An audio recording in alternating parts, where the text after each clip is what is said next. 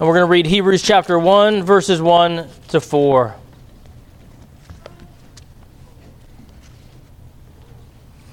Again, this is the inerrant, the infallible, life-giving Word of God. Hebrews chapter 1, verses 1 to 4.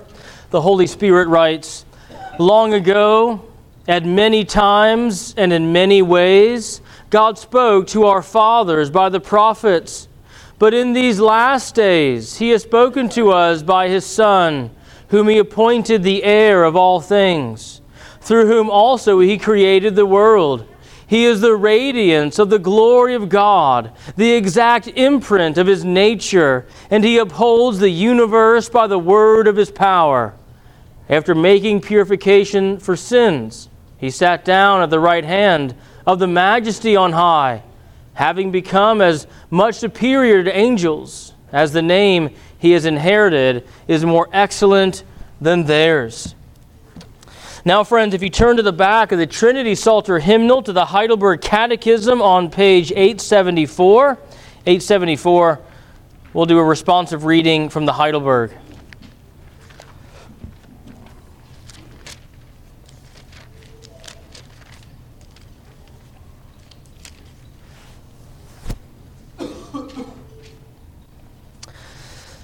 Heidelberg Catechism, Lord's Day 6, that is questions 16, 17, 18, and 19. I will read the question, and then let us answer together.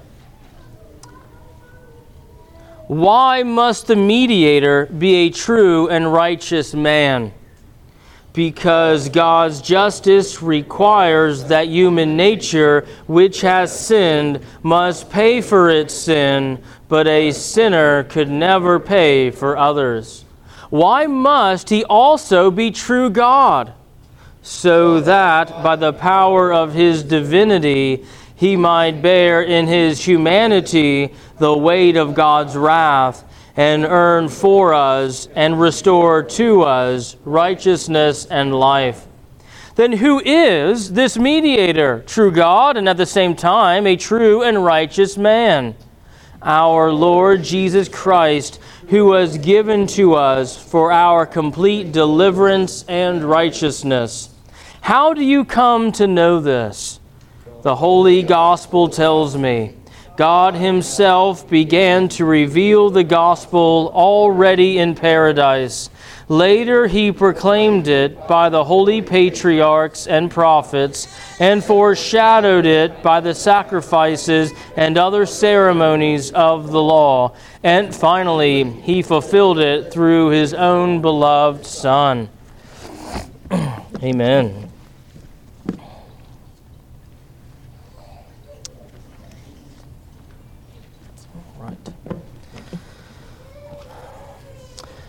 So we are on the second Lord's Day in the grace or the salvation section of the Catechism.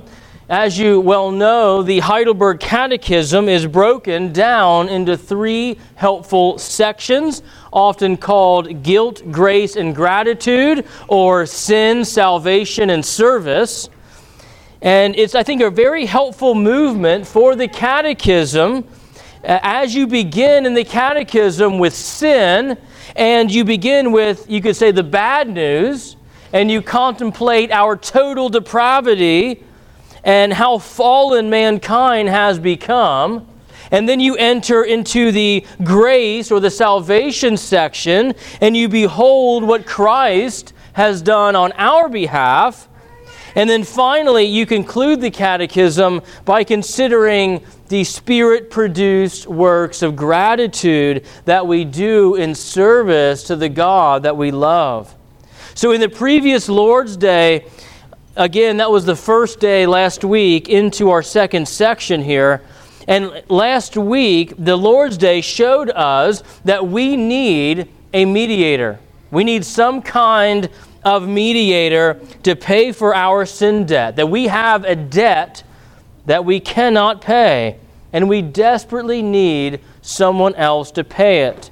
Last week ended by affirming that we need a mediator that is both God and man. And that is where Lord's Day 6 picks up. And as we consider Lord's Day 6, first we will consider the person of Christ. Second, we will consider the plan or the goal of Christ. And finally, the trans-testamental gospel. So first, the person of Christ.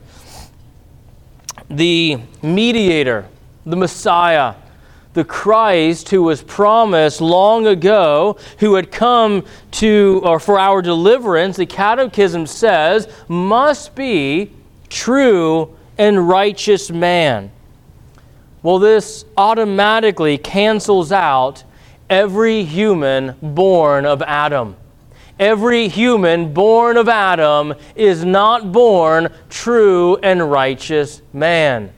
Romans chapter 3, no one is righteous. And in case you didn't hear him, Paul adds the phrase, not even one. No one is righteous. And so that cancels out everybody born of Adam. No human is true and righteous man. And that is why the Catechism says a sinner could never pay for others. But we are all sinners, and so we need a sinless man. So there's a tension that I think we see in question 16 of the Catechism.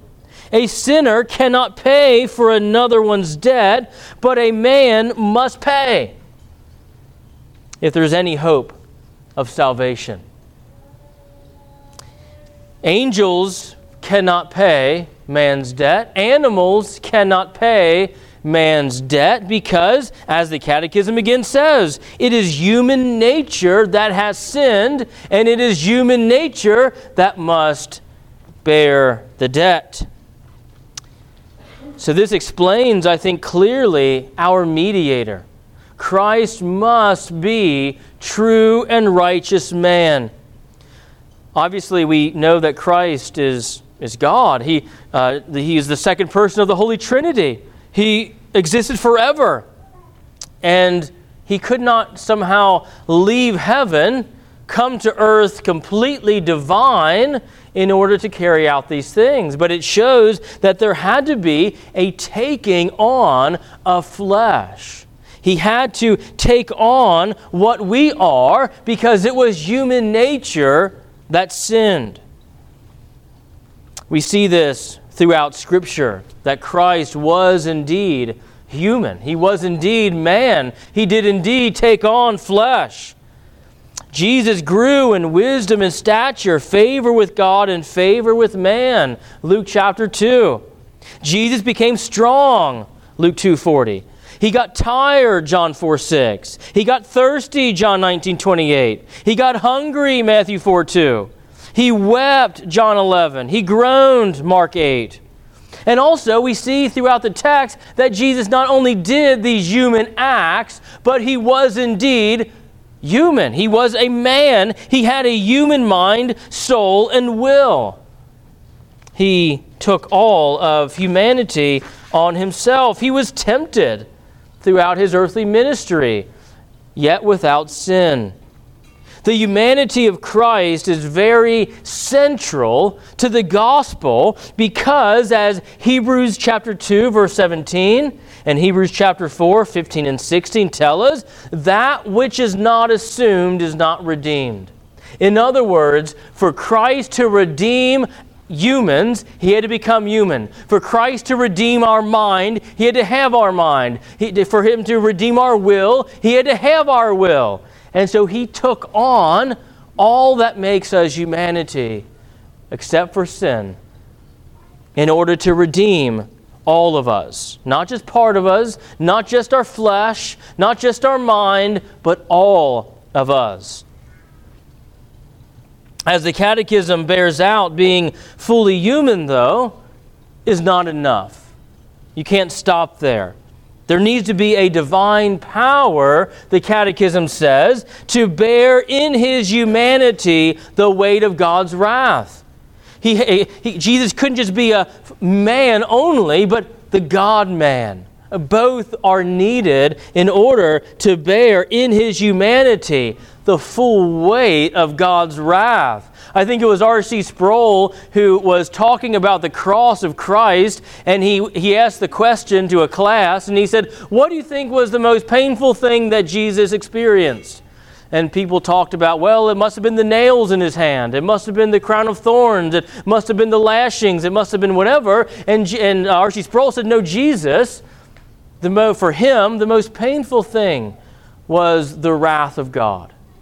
He probably didn't even feel the nails in his hand as the Father crushed him, as he experienced hell being poured out upon him on the cross, was so much more of a painful experience than anything that the centurions and the Romans could do to him.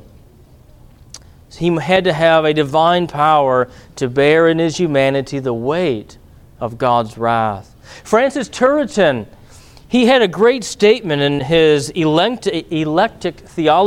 of Electic Theology. He said, our mediator ought to be God-man. To accomplish these things, he said, man to suffer, God to overcome. Man to receive the punishment we deserve, God to endure and drink it to the dregs. Man to acquire salvation for us by dying, God to apply it to us by overcoming.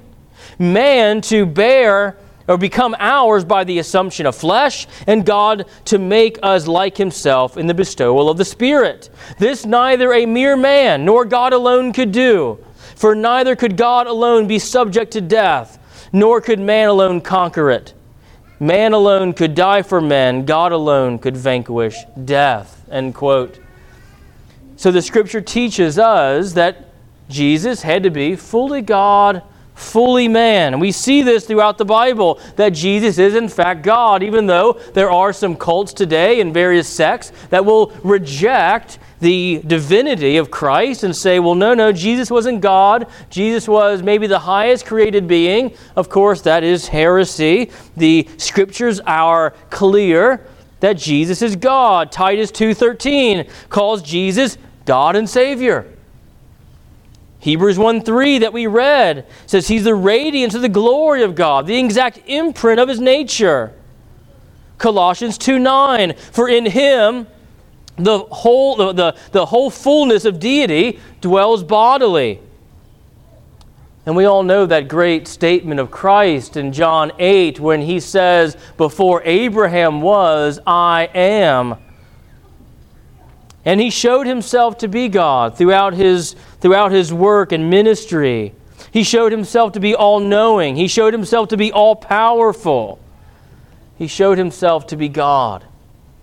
And this too protects the gospel. We must have a Savior that is fully man. Again, what is not assumed is not redeemed. But he also had to be fully God, because as Jonah 2:9 says, salvation is of the Lord, not of man. The Bible is clear. Jesus is fully God and fully man in one person. In other words, Jesus has two natures. One nature is human, the other nature is divine. The divine nature does not change the human nature. The human nature does not change the divine nature. The divine nature and the human nature do not mix together to form some third substance or a new nature. No, the Bible is clear and our catechism is clear. One person, two natures. Not two persons, two natures. One person, two natures. And the reason I'm laboring this language is because there is a whole list of ancient heresies that will somehow contradict one of those things that I said. And that's why I'm stressing the language, one person, two natures. So, who is this mediator, one person, two natures? Question 18, our Lord Jesus Christ. And this leads me to my second point, the plan of Christ, or the goal of Christ coming to earth. Verse 18 makes clear Jesus was given for our complete deliverance and righteousness. Now notice those two words there, deliverance and righteousness. We need not only be delivered from sin's guilt and sin's power, but we need also to be covered by the righteousness of Jesus Christ. These two aspects Christ has fulfilled. Christ has come to be the deliverer and our righteousness. For example, in Matthew 1:21, says that he will save his people from their sins. 1 John 2:2, Jesus is the propitiation for our sins. Colossians 1:13, he has delivered us from the domain of darkness. And finally in 2 Corinthians 5:21, for our sake he made him to be sin who knew no sin, so that in him we might become the righteousness of God. But notice the word in our catechism, that little word, complete. Complete.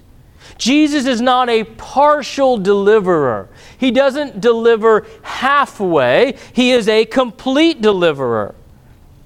And this is actually one of the areas in which we differ from from the Roman Catholics.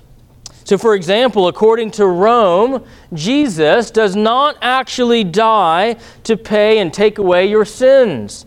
According to Catholics, Roman Catholics, Jesus' righteousness is not imputed to you. They reject both of these ideas.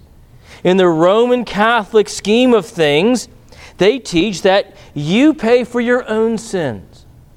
And they often use the analogy of the son breaking the father's window in the shed. The son was playing baseball and hit the ball, shattered his father's window in the shed. And the father said, I forgive you, son, but you will pay for every window that you have ever broken. And that's how they describe purgatory. Jesus bought us forgiveness, but we will pay for every sin we've ever committed in the fires of purgatory. And that scheme of things cancels out, I think, the gospel of Jesus Christ. It makes Jesus a partial Savior. They also teach that righteousness is somehow given to us by infusions, and it's losable, and we get glimpses and more through various works and sacramental involvement in these things, rejecting the imputation of Christ's righteousness by faith alone. The Catechism deflects that idea with one word: complete.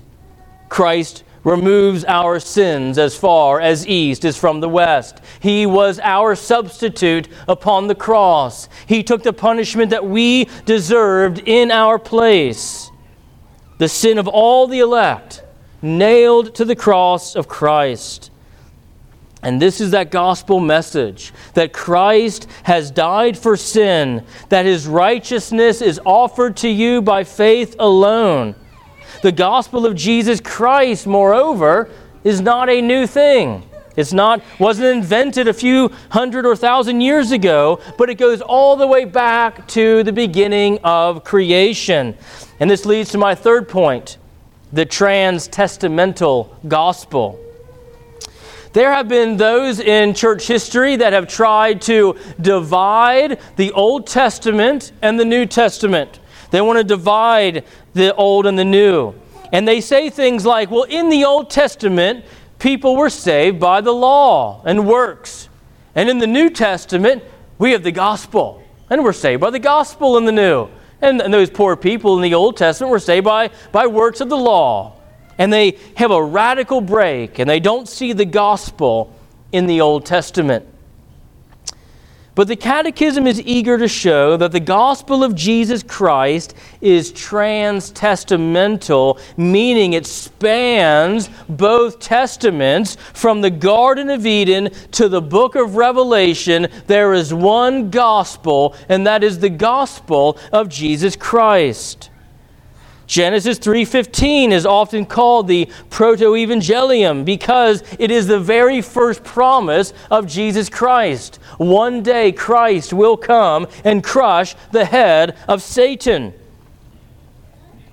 And from there, the patriarchs like Abraham declare, we see the gospel being declared, Genesis 22:18. In your offspring, all the nations of the earth shall be blessed. We see the prophets of old declaring the gospel in Micah 7:19. You will cast all our sins into the depths of the sea. Not only this, but Jesus is typified and prefigured in the sacrifices and other ceremonies of the law. We see, for example, the Passover that the Jews celebrated pointed and typified Jesus Christ. Paul calls Christ our Passover.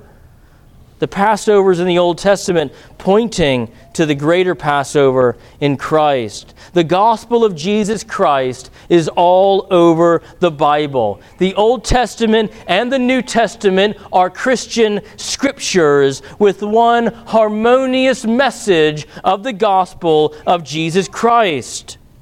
Note these words by Paul in the opening book of Romans. Paul begins Romans with these words. Paul, a servant of Christ Jesus, called to be an apostle, set apart for the gospel of God, which he promised beforehand through the prophets in the Holy Scriptures, concerning his Son, who was descended from David according to the flesh, was declared to be the Son of God in power according to the Spirit of holiness, by his resurrection from the dead, Jesus Christ our Lord. Now notice what Paul is saying in the opening of the book of Romans. The gospel was promised beforehand in the Scriptures, and by this he's speaking primarily about the Old Testament. The Old Testament Scriptures contain the gospel. And what did the gospel concern? Paul is clear. The Old Testament gospel concerned the Son of God, Jesus Christ. This means that Genesis, Leviticus, the Psalms, Isaiah, Daniel, 2 Chronicles, all of it concerns the gospel of Jesus Christ. It's fascinating that in the Gospel of Luke, Jesus rises again from the dead. And he speaks to his disciples. And what do you think he does? He has a Bible study. And you think, you just rose again from the dead. And now you're having a Bible study with your disciples. And in Luke chapter 24, Jesus shows them how he is the meaning of every book in the Old Testament. In the law, the prophets, and the Psalms, he showed his disciples, this is all about me. This is how you interpret those books. Moses spoke of me. The gospel is from the Garden of Eden onward. Jesus is not a surprise ending to a mystery novel. Jesus was not absent from the people in the Old Testament. No, the Old Testament and the New Testament, salvation is by grace alone, through faith alone, in Christ alone. The Old Testament saints had a forward-looking faith. They were longing to the coming Messiah. The New Testament saints look back to what Christ has done, and we eagerly await his second return. The gospel of Jesus is intrinsic to the Old Testament. And not only is Jesus the subject of the Old Testament, but he's the goal and the climax of the Old Testament. So friends, what the Catechism presents to us on this Lord's Day is nothing other than the gospel of Christ. Fully man to die, fully God to conquer, in one person, Jesus Christ, given to us to deliver us from our sins, given to us to be our own righteousness. This was promised in the Garden of Eden. It happened 2,000 years ago, and it's offered to us today. So friends, when you doubt in your minds, when you wonder if you're saved, when you're not sure about God's love for you, remember that one little word, complete. Complete. Christ is your complete deliverance and righteousness. Amen.